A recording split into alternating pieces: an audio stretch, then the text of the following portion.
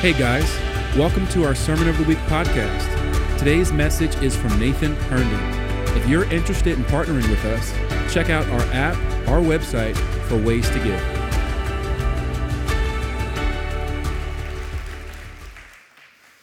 All right, lots of good things happening, amen? How many of you believe that it's a great time to be alive? All right, how many of you believe that God's doing greater things in these days than he's ever done in the history of the earth, right? He's doing some awesome things in these days. And if you don't know that, man, you got to get out of Hanover and Spring Grove more. He's doing it across the earth. That's a word for somebody. Get out more. So anyway, hey, I want to thank you for the birthday love. I also, though, want to say that Phil Payne, our creative arts director here, it's his birthday as well. We share a birthday, November 27th. So can we love on Phil for a moment? All right? He's a blessing here.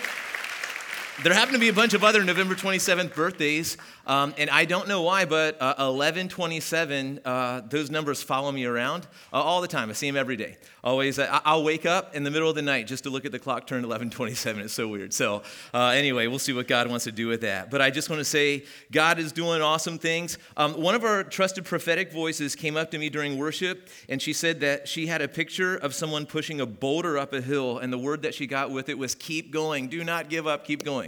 If that's for you, just receive it right now, and just want to encourage you that whatever you seem like you're pushing, it's going to be worth it, and to keep going. The enemy wants you to quit. Do not quit. All right, do not quit. So Lord, I just bless people with grace to stay in the fight and to not quit and to keep going. It is not supposed to be easy. God, thank you for supplying the strength in Jesus' name. Amen.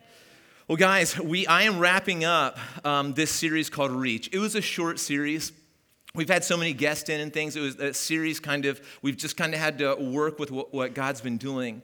And this morning, I am going to wrap this up. But what I'm doing is I'm taking our last series, which is Parables and Miracles, and then I'm kind of blending it with our Reach series, because I think that there is both a miracle and two parables that helps us see God's heart for reaching people. All right? How many of you know that the church is called to reach the world with the love and the grace and the power, but with the gospel of Jesus? You know this? All right? You know the song that we started out with this morning, Here is Love? You know that song? Here's love, vast as the ocean, loving kindness. Do you guys know what the history of that song was?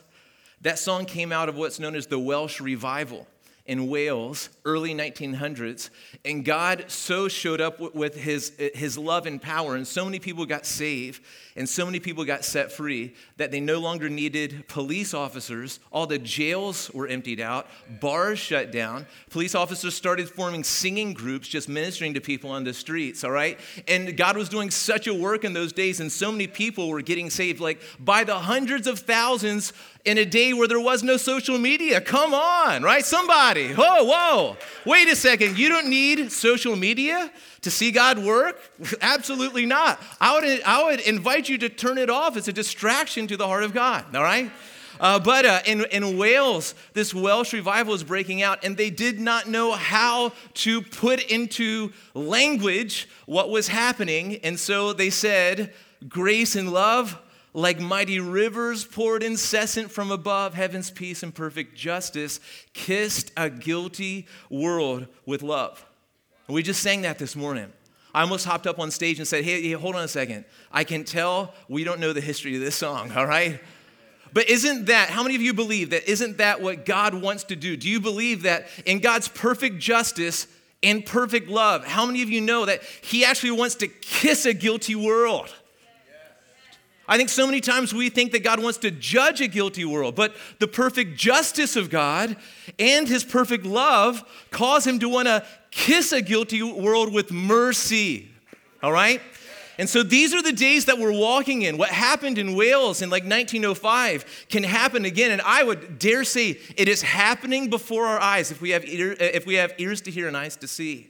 God wants to do this. He is doing this in our day. And so I know that if you look at the last words of Jesus before he ascended, he called on his disciples to, first of all, wait to be filled with power from on high, and then to go make disciples. And I believe these are days where God wants to use us Not in a derogatory sense, not like I'm using you, but in the privileged sense that we get to be used by God, instruments in his hand. God wants to use us in a day that is getting dark, but he wants to shine the light of Christ. And guess what? He wants to use us. He wants us to be a part of it. He is not reaching the world like just by sending angels to the world and we sit back and wait for the return of Christ. He is actually taking broken people like you and me, giving us a new heart, giving us the power of the Holy Spirit, putting us back together, and then sending us out with eyes to see broken people. And this is a concept that I'm praying to God, I'm pleading with God in my own heart and your lives and as a Jesus church, that we would get obsessed with reaching people in these days. We would get obsessed with it, guys. I pray, there's some first world problems that I pray that we never find solutions to. You want to hear what some of those are? So I don't want to hear us complaining about first world problems, all right? I pray, God, that we will never be able to build a parking lot big enough to hold all the people that are coming, all right? Man, that is a problem I always want parking problems, all right? I never want a facility that is big enough for us, all right? That we're constantly, no matter how we expand and what we do and how we use every square inch of our space, there's always people, broken people, coming and finding hope in Jesus. I always want those problems, right? So I want so many heathens coming to Jesus, so many prodigals coming to Jesus, so many messed up people coming to Jesus. Man, maybe they smell, but we just wear nose plugs and we put our arms around. Hey, I always want those problems. I want people that don't look like heaven, that people that just look like bums off the street coming and finding Jesus and Jesus putting them back together. All right, that's what I want. I want us to walk into church and moms have to cover their kids' eyes. Say, oh man, don't look at that for just a second. They just need Jesus, but they've come to the right place. All right? See, this is I feel like the church has gotten too safe and that our number one priority has been, how do we make bored and boring people comfortable? Instead of how do we release a wild church onto the world where we begin to reach people like never before. Man, this has always been the dream in God's heart. I hope it turns into the dream in ours. But man, I just tell you what, we need the temperature turned up more. More, guys, more on this one.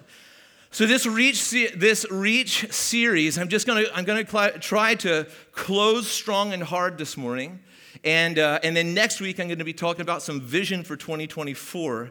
But I want to close strong on this, guys. Do you feel, just even as we talk about this, do you feel like an increase in the presence of God? Like God wants this, all right? And then I also want to say, too, if you were a prodigal, 2024 is going to be a year for prodigals, and it's going to be legal in the church to come home without judgment, all right? And I would just say, let's start early. Let's start today. If you're a prodigal, you've been running from God, listen, you don't need to get saved again. If you're already saved, you're still saved. You just need to come home to the Father. And you know what the Father's going to do is he's going to chase you down. And he's going to meet you on the road. And he's going to remind you who you actually are, born into his kingdom, a son or a daughter. He's going to put a ring on your finger, on a robe on your back. And it is going to be, a great homecoming for prodigals in these days. I really believe that God is doing that. But I pray that what happens to us as a church from here on out is that our hearts begin to break with God's. That our hearts begin to break with God's. Now, that's an important word because it's not our hearts break and then we try to convince God to care. All right? But God's heart is already breaking. The ones who don't care are us. And our hearts need to begin to break with God's for our hurting and lost and dark and broken people that Jesus died for, all right? So that our hearts would begin to break with God's and we would want to see people reached with the gospel of Jesus, the gospel of the kingdom. But when I say that, when I say reaching people with the gospel, I do mean people that are going to hell, now going to heaven because they put their faith in Jesus and they've been saved. But I don't just mean that. I mean that people that were hopeless find hope. That's a part of the kingdom. I mean people that are sick find healing. I mean people that are bound find freedom. I mean all of these things. Wherever the church goes, man, the kingdom goes. Do you know this? People are getting saved around us, healed around us, happy around us. Whoa, easy now. Let's not get unbiblical, right? Right, man. And, far be it from us that our gatherings and our hearts would look like a gathering of the frozen chosen. instead of just the happy hippies, all right? Anyway, you know what I'm saying? So man, we need this and we want this. And I'm suggesting this is how a Jesus church thinks. That what happens in here, man, turn up the temperature. We want to worship Jesus with the privilege of gathering, for the fame of Jesus and the name of Jesus and loving on him and who he is. But then we would not hit pause, go live our lives till the next time we gather for Jesus. But a Jesus church actually takes what's going on in here and what's going on in here and begins to contaminate the darkness with light. All right? Man, what a great disease to spread. The light of Jesus. All right? So last week, I hope you got that. I'm not talking about like a real disease. I'm just talking about like anyway. So listen back, pray about it, get over it. Anyway, so last week, we opened up to Luke chapter 14. And I just kind of quickly and briefly went down verses 1 through 6. And this is telling a story about, actually turn to Luke chapter 14 again because I'm going to continue on in this chapter, Luke chapter 14. But at Luke chapter 14, 1 through 6, we talked about how Jesus was invited to a ruler of the Pharisees' house on a Sabbath day. And this wasn't real hospitality. This was more of a setup that the ruler invited his friends, his other Pharisee friends, and lawyers and other religious leaders over to the house to have a meal with Jesus. But it was a setup because they introduced a man with dropsy, was a debilitating disease. They introduced a man with dropsy to Jesus. They all watched what Jesus would do. And what is infuriating is they would rather see this man continue on in his illness and Jesus not heal him than Jesus heal him because they had a big problem with Jesus healing on Sabbath days. So they loved the law. They were not controlled by the law of love. All right? Hope you caught that one. And so what happens, though, is Jesus doesn't fall into their ridiculous trap. And he heals this man with dropsy. He takes them away from these weird people. He heals them. Then he sends him into a new life whole. Amen? Amen. And then what happens after this story, this setup story, is now Jesus begins to speak to these Pharisees. And he begins to speak to these people that gathered with law in their heart, not love in their heart, and he begins to speak right to their hearts. Now, these guys were not reaching anybody with anything but rules, all right? I gave up on that nonsense a long time ago, all right? No matter how hard I try, I cannot follow rules well. All right? But what can happen is God can so change and transform my heart that it's not that I have to try hard, but suddenly I want to from the inside out. And that's what Jesus wants to do in people. All right? He's not impressed with trying to follow rules. All right? What he is doing is he's changing you so suddenly you want him. And if you feel like, if there's rules that God has called you to obey in his word and you don't want to follow them, then just don't. All right? Because Christianity is a heart relationship, all right? Can you imagine for a second, because I heard I lost you all, and someone pulled out some tomatoes. I don't know why you have them on you, but you came prepared. You're about ready to heave them at the heretic. Can I tell you this? It is like this. How many people want to be in a relationship, let's just call it a marriage, where your spouse does not want to love you, they just do stuff heartlessly because they feel like they have to? That is not that's what I'm talking about, guys. That's what I'm talking about. God wants us from the heart to follow him, all right? And so Jesus is speaking to these crazy people, these Pharisees, and what he does is he heals the man with dropsy, and then he teaches them, all right? Now, I want to hit pause one more time. I promise you I'm going to get into the new part, but I want to hit pause one more time. Jesus first heals, listen to this, he first heals, then he teaches. That is completely different than how I was trained in seminary, all right? What I was trained is first you get in the classroom for like 2, 3, 4 years, and you learn, and then you take what you've learned to the streets, kind of, all right? That's actually not how Jesus does it. Jesus does the stuff, and then he explains it, all right? I would just say, hey, we need to, listen, you may not know a whole lot of the Bible, but you may have heard that Jesus does these things. I would say start doing them, and we'll explain it later. All right? Do you hear that? I just want to give you liberty. Just when you see need, meet the need. Don't say, you know what, I haven't had 4 years of seminary. I guess there's a need right in front of me. I just can't really meet it right now because I don't really understand how. Well, here's how you do. Look at what Jesus did and do that. Try it out, all right? And then we'll explain it later. We need to explain it, all right? So Jesus still explains it, but the way that he starts, so I would say if Jesus did it, I'm willing to call that a biblical model, all right? And here's the biblical model. Heal, then explain it. All right. Some of you just got out bananas too. I didn't like saying, don't throw them. Just hear me out, all right? So I would just say this for some people, don't let a lack of understanding neutralize you. Don't let a lack of understanding keep you from ministering in Jesus' power. All right, so don't listen, it is good to understand, but it's not your understanding that activates the power, all right? It is Jesus all along, whether you understand it or not. Come on, all right? So I would just start doing this stuff, and then you do this stuff, and you come up to somebody, like maybe a pastor or leader, say, hey, I prayed for somebody, and then this is what happened, and blah, and they say, oh, okay, well, this is why. Guys, it is called like discipleship on the run. All right? And it's fun, all right? Much more fun than other things, all right? So listen to this. Let's move on here today, verses 7 to 24, and I'm going to read all of these verses to you all right now with my very soothing pastoral voice, all right? I'm going to read this to you, and here's what I'm praying as I'm reading, that God would put in our hearts a desire to read again, a desire to read again. Very few people read books anymore. Very few people read the Bible unless a verse pops up in their feed. All right?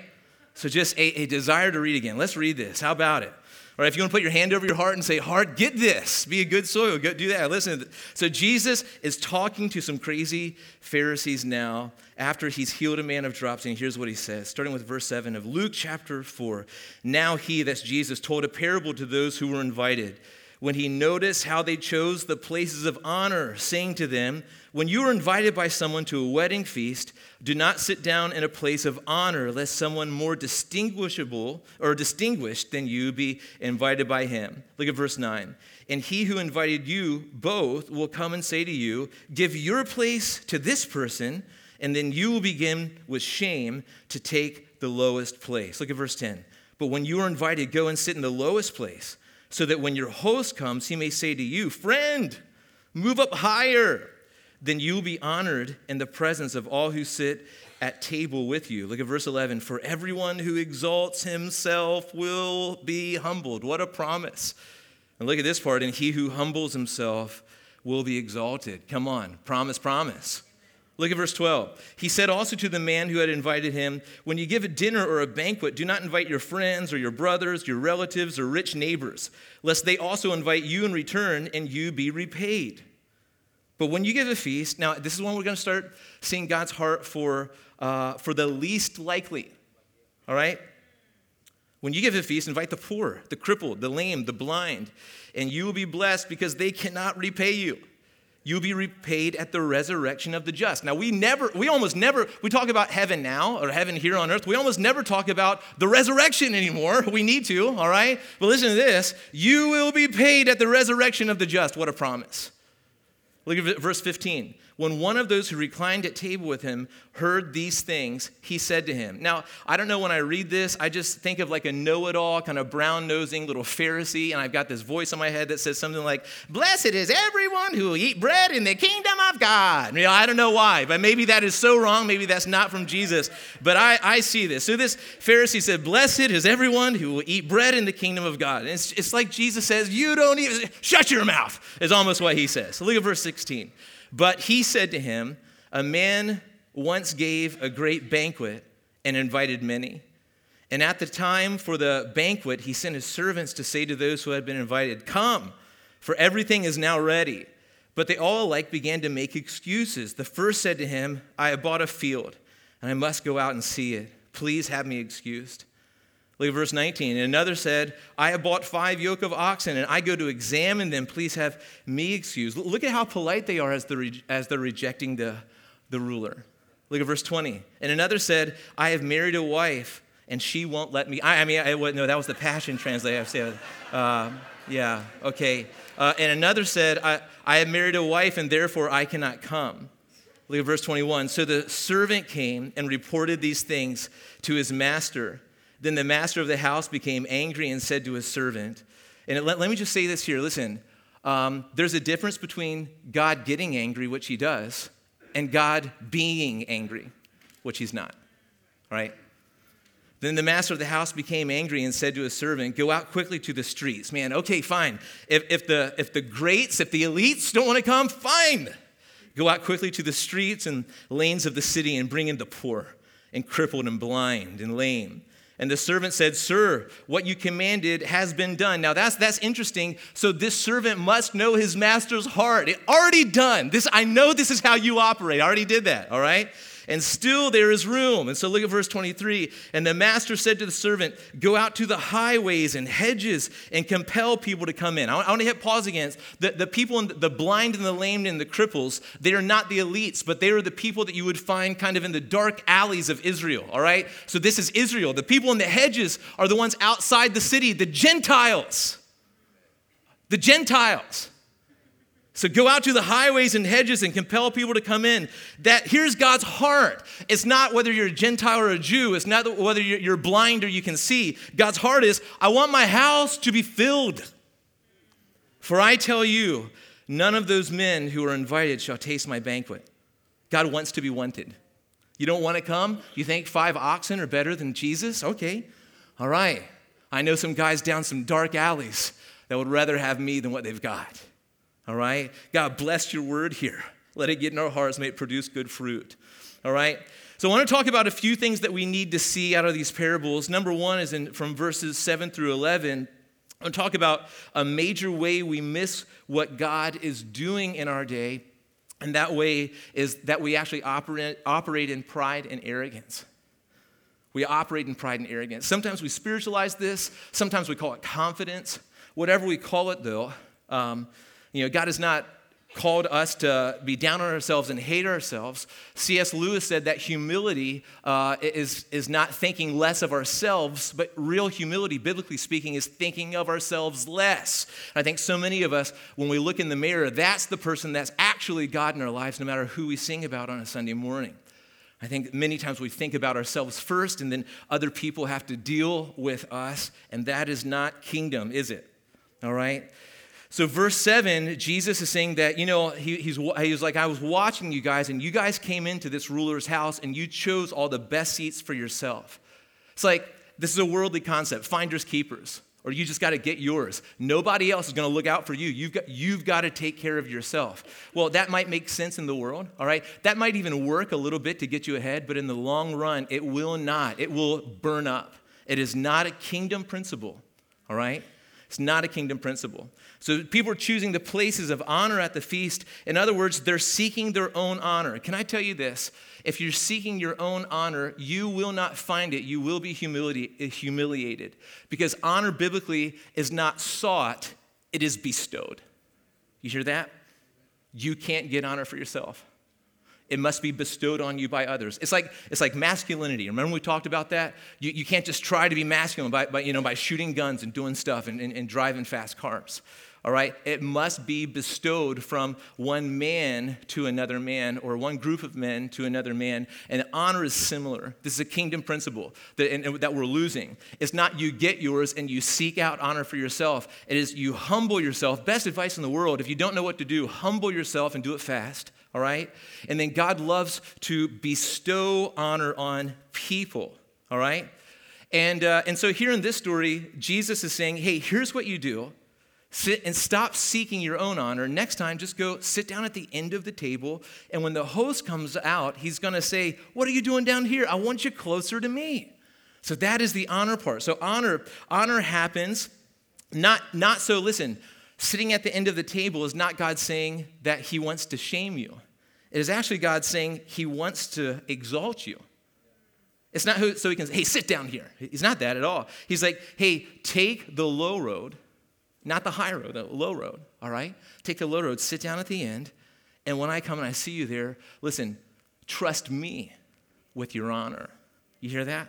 Honor is bestowed. It is not sought. I think many times, like in a social media world, if you can see, like I'm getting less and less cool with social media. It's a way for people to skip church and watch us. Hey, online family, we're not family. Anyway, it's a way to distract us. It's a way I just hate what it's doing. I really do. But I think so many of us, the things that should be done in the secret at the end of the table, so to speak, we suddenly go live with, hey, I'm here. I'm just like helping these street people that never would have had if I wasn't. Hey, it's just a praise Jesus. Like that stuff's supposed to be done in secret. You're not supposed to go public with that. You're supposed to do things in secret that only God sees, then he honors. All right? I'm afraid that what social media is doing is giving us like this stealthy platform to honor ourselves and then call it spiritual. Like, man, this has, like, listen, if you don't do more kingdom things in secret than you do why do you feel like you have to post it? It's like sitting at the head of the table. And the promise here is anyone who exalts himself will be humbled. Okay? You know what you can do, what you cannot get your own honor, but you know what you can do? Is you can humble yourself. You hear this? You can humble yourself. You can begin to say, you know what, God, I'm trusting you to see me. I would like to be humbled. I would like to be honored. But I'm going to choose humility because I trust your heart for me. All right? Man, it's quite a word. And what the world needs, what does this have to do with reaching people? What the world needs is a humble church. Do you hear this? People that think more of them than themselves. That's where the power's at. All right? A humble church that is willing to pay the price so they can meet their treasure, Jesus. All right? All right. So if you've ever thought, why isn't God using me? That is a statement that is different than this statement. Lord, I'm yours. Use me for your glory. All right? One of them is seeking your own honor. God, why aren't you using me? And that is the kind of, I'm more important than this, okay? That is a whole different prayer than saying, Lord, I'm yours. I don't care if I'm seen. I don't care if I'm noticed.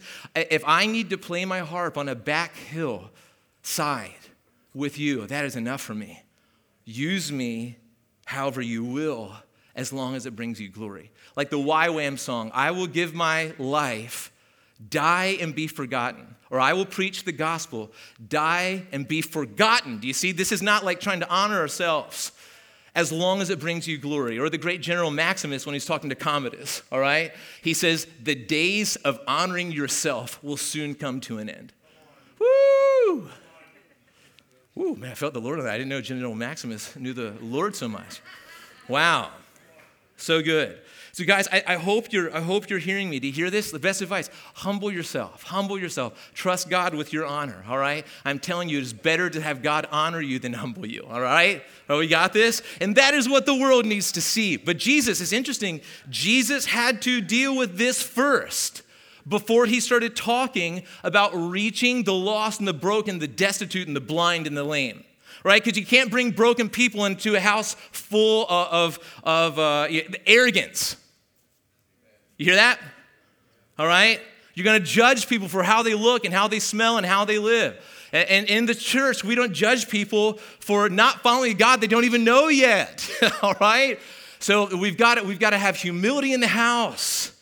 And then that is a safe place for the lost to start coming in. How many people would say, Lord, humble us so you can bring in the lost? Amen? Amen. So what's happening here then in verses 12 to 24 is Jesus is turning life as the Pharisees knew it on its head. The Pharisees were the religious elite and they considered themselves elites. You see this with the Pharisee praying in the temple, not in this passage, but you have to go to the book of Matthew. You see in Matthew, a Pharisee is praying in the temple and he looks at someone that is not even he's just a commoner. He's not even willing to come forward all the way. He gets on his knees back before the altar, and the Pharisee is praying, God, thank you that I'm not like this man over here. I fast twice a week. I do all these nice things. See, this guy's grid is not Jesus the Messiah and grace and the cross and redemption. This guy's grid is law. my ability to obey laws, but he doesn't even recognize his own blindness. The guy who can see is the guy on his knees back here that is beating his chest and saying, have mercy on me, oh God. It's mercy, all right? But here the Pharisees see themselves as the religious elite, better than everybody else. They're the keepers of the law. And they belong to the people of Israel, or in other words, God's chosen people, or they're people of promise. So there's 1,000 reasons why they think that they're better. But what Jesus is telling the Pharisees and these religious elites, so to speak, is that in all of your attention to the law and yourselves, you have missed me. That's what he's saying. And all of your attention to the law and all of your attention to yourself, you've actually missed me. Your treasure is in this life. Your treasure is in yourself. You love oxen that you buy. You love even your marriage. You love the field that you just purchased. You love it all more than you love me. And that is not the kingdom. So the Pharisees, listen to this. The Pharisees' rejection of Jesus, or Israel's rejection of Jesus, it opens up the door for the outcast and the least of these to come in. You hear this? And this is what Jesus is saying. This is why it's so offensive. He's like, you guys are rejecting me. And guess what? I don't care. I'm going to the highways and the byways. I'm going to the hedges and the ledges. I'm going to the streets and the smeets, or whatever that is. I'm going everywhere.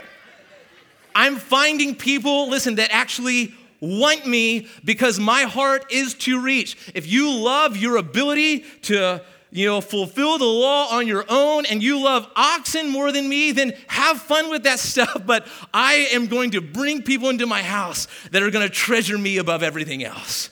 All right? So who are the outcasts that Jesus is talking about? Well, basically anyone who is not an elite Pharisee, anyone who's a sinner. All right? And who are the people on the hedges and the edges? Well, those are the non-Jewish Gentiles, people that you have to find and reach outside the city. And this is just a part of God's heart. As God is saying, my heart is bigger than just my covenant people, Israel. My heart, I'm making room and a way for every person, every tribe, every dialect, every ethnicity under the sun on the face of the planet. I want them all. I want them all to come to my feast. And so what this parable is doing is it's declaring to the Pharisees, you do not actually want me, so I'm going to the least likely. Let me just read this again, keep referencing it. This is, chapter 14, verse 18. But they all alike began to make excuses for why they didn't want to come to the banquet. They say, the first said to him, I bought a field, I must go and see it. Verse 19, I bought 5 yoke of oxen. Verse 20, I just got married. So all of these things, they may be important, but these things have taken the treasure place, and these are showing that these guys don't really understand the gospel, and the gospel is Jesus is better than everything combined. And if you have been invited into his house, drop it all and run. In that general direction, he'll find you on the street, all right?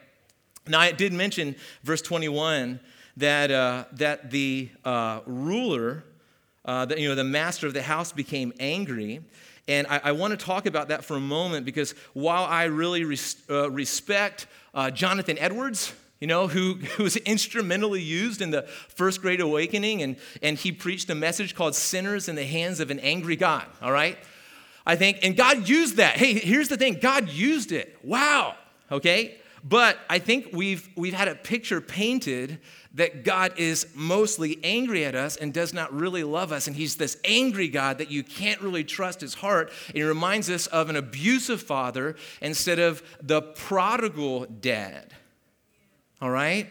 So I just want to remind you here that the best example biblically that I can see of God's character is the father who's running to the prodigal son.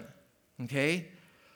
Ready to bestow on him gifts, kissing him, tackling to him to the ground and kissing his neck. That is God. But God is a person and has emotions and he gets angry.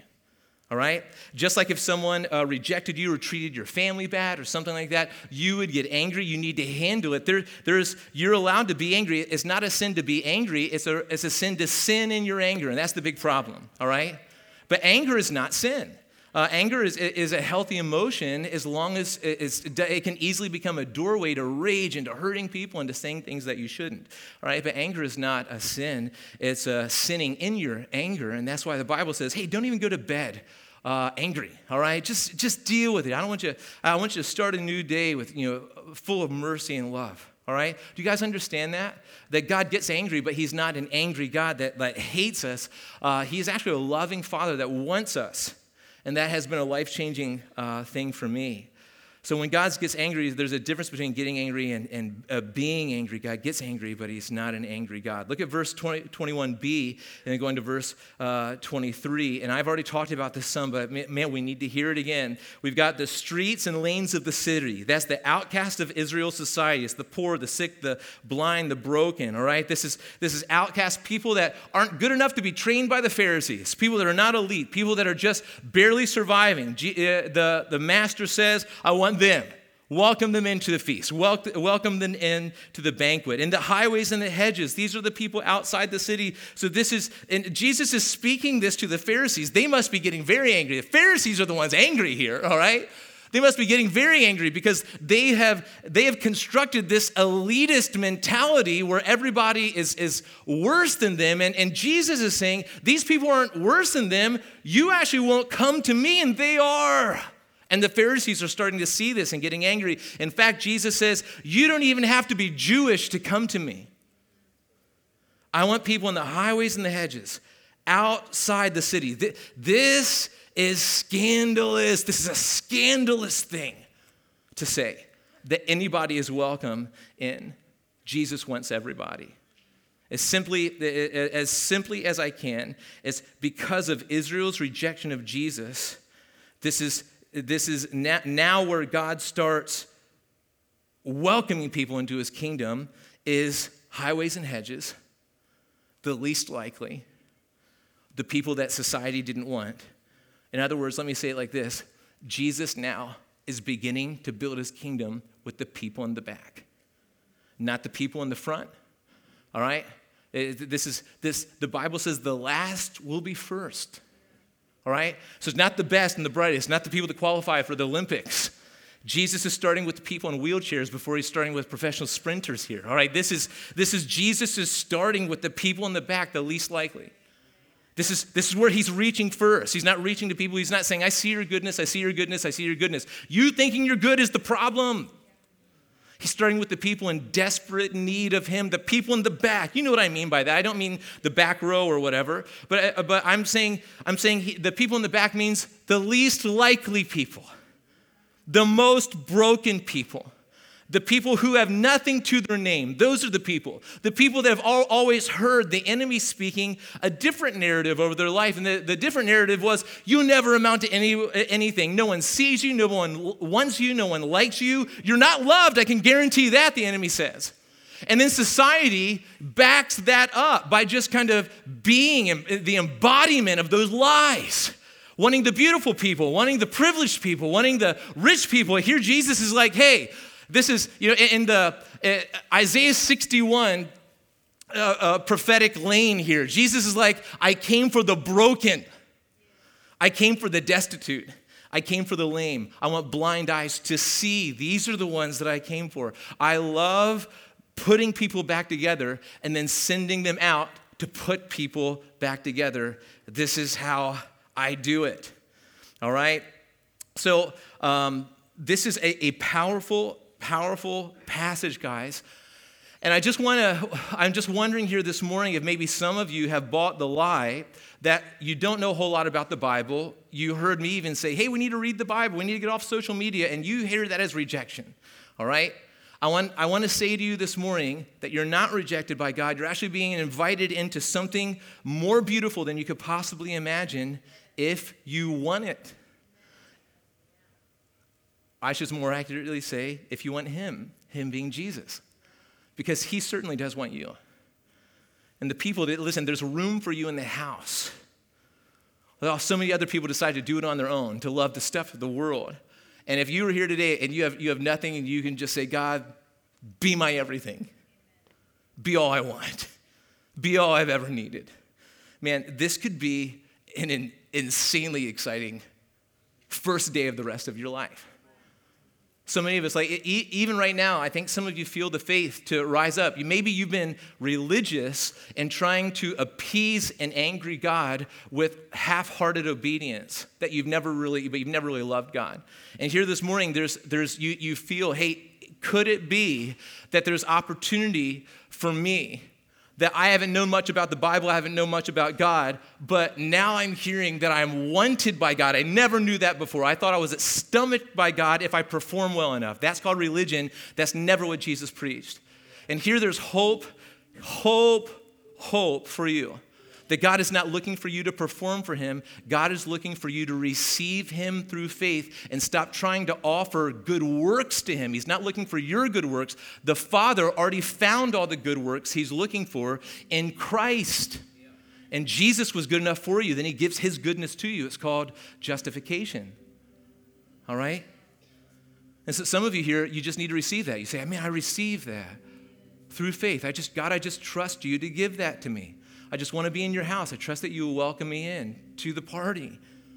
Man, some of you man, if that is you right now, just say, wow, I'm saved. Holy Spirit, just do a work in me. Like I listen, you're no longer outside looking in. You're inside being sent out. All right?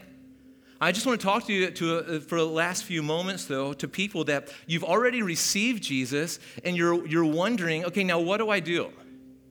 What do I do? If you're wondering where God wants you to serve in these days, because it's an important question. God, where do you want me? Where do you want me? Where do I serve? What job do you want me to have? All right? I would say this. Go on an all-out intercessory prayer binge. All right? Just open your eyes and go on a week-long exploration where you find the most broken places. Where you find the places where it just feels like rejection as soon as you walk in. Where the greatest need. Find the homeless. Find those strung out on drugs. Find the fatherless, the motherless. Find the lunch tables at school where the kids sit alone.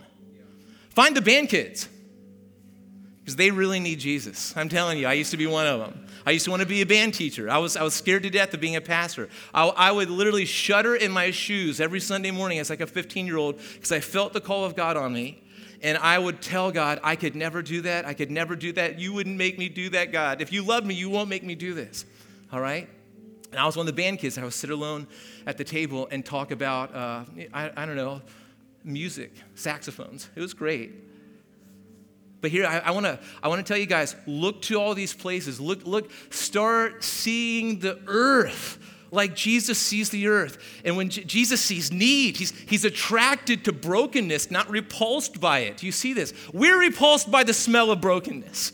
But Jesus is attracted to this. So I would say, hey, if you're wondering where to serve at Providence, you're wondering to serve in your neighborhood, you're wondering how to be instrumentally used at your workplace or at your school or wherever you go, on a sports team, wherever you are, look for the broken ones. Start in the back.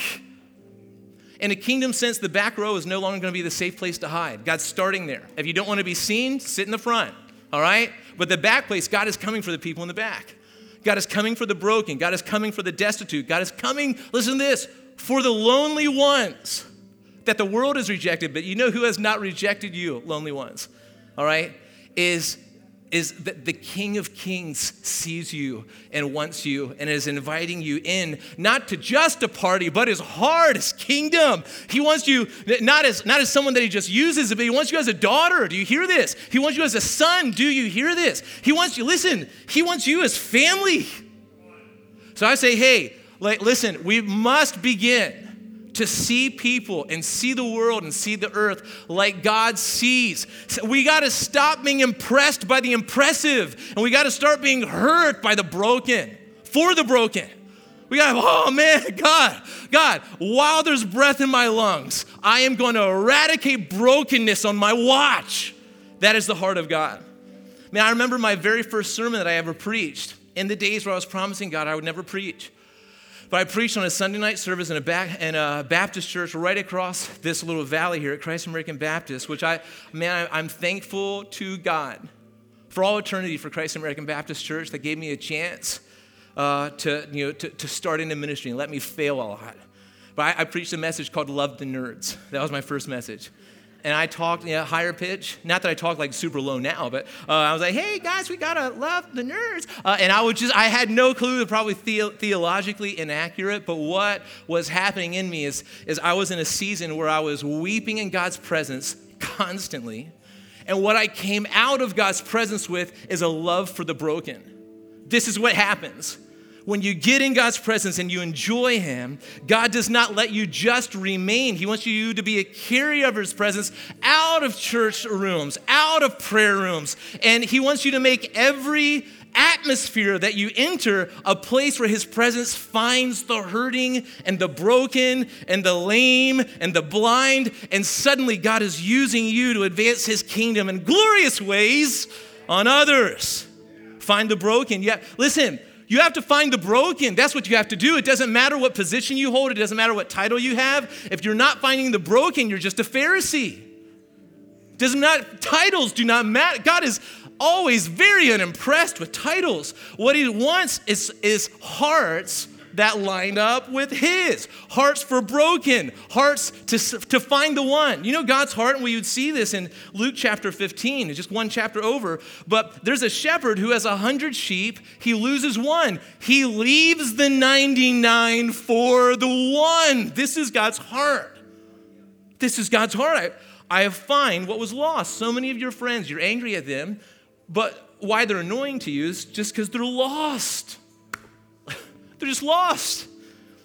And if our hearts will start seeing their brokenness and their lostness instead of their annoyance, man, listen, I tell you what, we would not be able to we're going to have 20 services a Sunday in here. We've got to find the lost. We got to find the lost. We have to. Do you know we gather by the hundreds on Sunday mornings, but we only have 17 community groups at Providence. If the average number in those community groups is, let's say, 10 people, all right, that's 170 people. But I think there's about 800 people that call Providence home, all right? We only ever gather on big holidays by about 2/3. So there's only about 650 people that ever gather at once, but there's about 800 people that call Providence home. And that means there's a lot of people that don't feel like they found their people and like they don't belong. If you want to know what to do at Providence, and you have no clue, all right? You can start a community group. It's easy. We're not looking for people to teach theological sermons. We're looking for moms and dads to host, make, shortbreads, pumpkin rolls, hummuses of all sorts with dipping things and sauces, all right? And just host people and let them be friends in your house. That's all. Let broken people gather and let God begin a healing ministry in your home. That's all we're looking for. But we've got to start doing this together. And we've got to start seeing people like God does. Now, I would love to put a banner over, like everyone has to drive in it when you come up on our lane, and it just says, welcome. Just welcome. That is the heart of God, is it not? We want to welcome you. Your brokenness is not stronger than the power of God. God can meet you exactly where you are. And he can do things in your life that you could never ask or imagine. And that we would be a community that actually believes that, operates that, and sees people. Let arrogance and annoyance die. It's worldly. All right? Annoyance with how the world is, going this way and that way and dark. If you complain about that, your heart's not in touch with God's as much. God's heart says, man, wherever it's darkest, that's where I love to start. See, I start with the people in the back. You see, I start with the people in the highways and the byways and the hedges and the lame and the blind. I start there. This is an opportunity. Darkness is an opportunity to be the light of Jesus. All right? Now, how do we do this?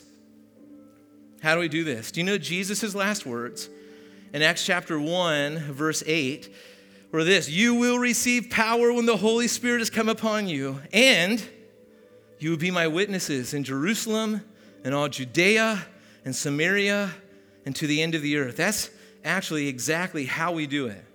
Many times, especially in the very conservative evangelical church, we skip the you will receive power when the Holy Spirit comes, because we say, oh, you received the Holy Spirit when you got saved, and you did. The Holy Spirit, he's the deposit guaranteeing your salvation. He sealed you for the day of redemption. All right, you were justified by God. The Holy Spirit was deposited in you. But what this is talking about is not that.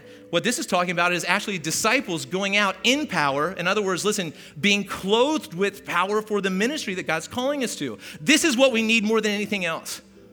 We don't need to learn how to study apologetics and then angry argue with people. We need the power to see people like God and then have the power in our hearts and hands to actually touch people like Jesus does. You will receive power when the Holy Spirit has come upon you. And then, listen, once you have received power, see, the church is its grave error is having an unbiblical theology on the Holy Spirit and actually sending people out powerlessly. All right? Just go, just try. Well, no. Jesus said, wait till you receive power from the Holy Spirit when he's come on you. Listen, he will come on you. The Holy Spirit at salvation is deposited in you. He's going to come on you for power, and then you will be my witnesses. Then you're going to reach like I reach. So here's what I believe the church needs more than anything else is the power of the Holy Spirit. Listen, we can hear this. Maybe you were stirred a little bit by what I'm saying. Maybe you can say, I see a welcome sign too. Start with the people in the back. Let's welcome, let's reach. But we try to do that in our own strength and we will only fail. And we'll make the church look ridiculous like it kind of does. It's just, I'm tired of being a part of a church that has the right mission on paper, but has not waited on the power of the Spirit. So listen, here's what happened to me when I was a kid. It was actually my, days of just kind of being like a band geek and having no friends that actually was like the doorway to actually knowing God and experiencing him in power. Because you know what I was doing? I had no friends, so I'd go home, I learned the guitar just so I could write songs to Jesus, and I read my Bible until the pages fell out. And I kneeled by my bed, and I cried, and I prayed, and I started speaking in tongues, and then I just lay on the floor. I didn't even want to eat anymore. My mom was making baked ziti. That couldn't lure me out of my room. I was just having fun with Jesus, and then crying. He's like, are you okay? I was like, never better. Just having a great time with him, right? And it's just called like waiting on God. You know, I would like to invite you all forward and then just like fire blast you, right? But what I believe though is that in the kingdom, it's actually that happens sometimes. But what is the standard is people that want God more than anything else, that are willing to skip meals and just get on their knees and just hang out with Jesus, be bored with him till fire falls. This is what has to happen, guys. This is, that the disciples were not fire blasted at the ascension. Jesus said, go wait on me for 50 days. And he didn't even give them the days. Like day 12, they're probably like, did we miss something here? But they keep lingering for 50 days. I would say be a people that wait on God. Learn how to put stuff down just to be with him. And I want to send you out with that commission. Your reaching of people is completely dependent on your willingness to wait on God for power. All right? Right? So I'm not sending you out just to go reach and just to be crazy and busy. That is, man, that will drain you fast if you're operating in your own power. I'm just calling the church again to wait on God for power. So Lord, I just pray you would grace us with that right now. Lord, I just pray, Lord, that, man, we want to be people. We want to be people. We want to be your witnesses from here in our homes to the ends of the earth, God. We want to do that. But God, we refuse today, a holy refusal to do this in an unholy way. And that's effort, trying hard, doing it in our own strength. We got to have Holy Spirit power to do this, God. So empower your church like we've never seen. Lord, we thank you for the Welsh revival. We pray they would have no comparison to what you do in these days, oh God. That you would pour out your Spirit, God, on humble, servant-hearted people, God, that want to see you move in glorious ways. Lord, and we pray for the people in the back, and we pray for the people in the front. We pray for the people to the right and to the left, the least likely, God. We just break all of those demonic accusations against people, and we call people loved by God, wanted by God, and we just pray, Lord, that these would be days of prodigals coming home, running home, finding that God wanted them all along. God, we bless you. Thank you for this church. Thank you for what you are doing in these days. In Jesus' name, I pray all these things. Can the people just shout like an authoritative amen with me? Amen. Thanks for checking out our Sermon of the Week. If you have questions or would like to get connected, download our app or visit us at ProvidenceCommunity.org.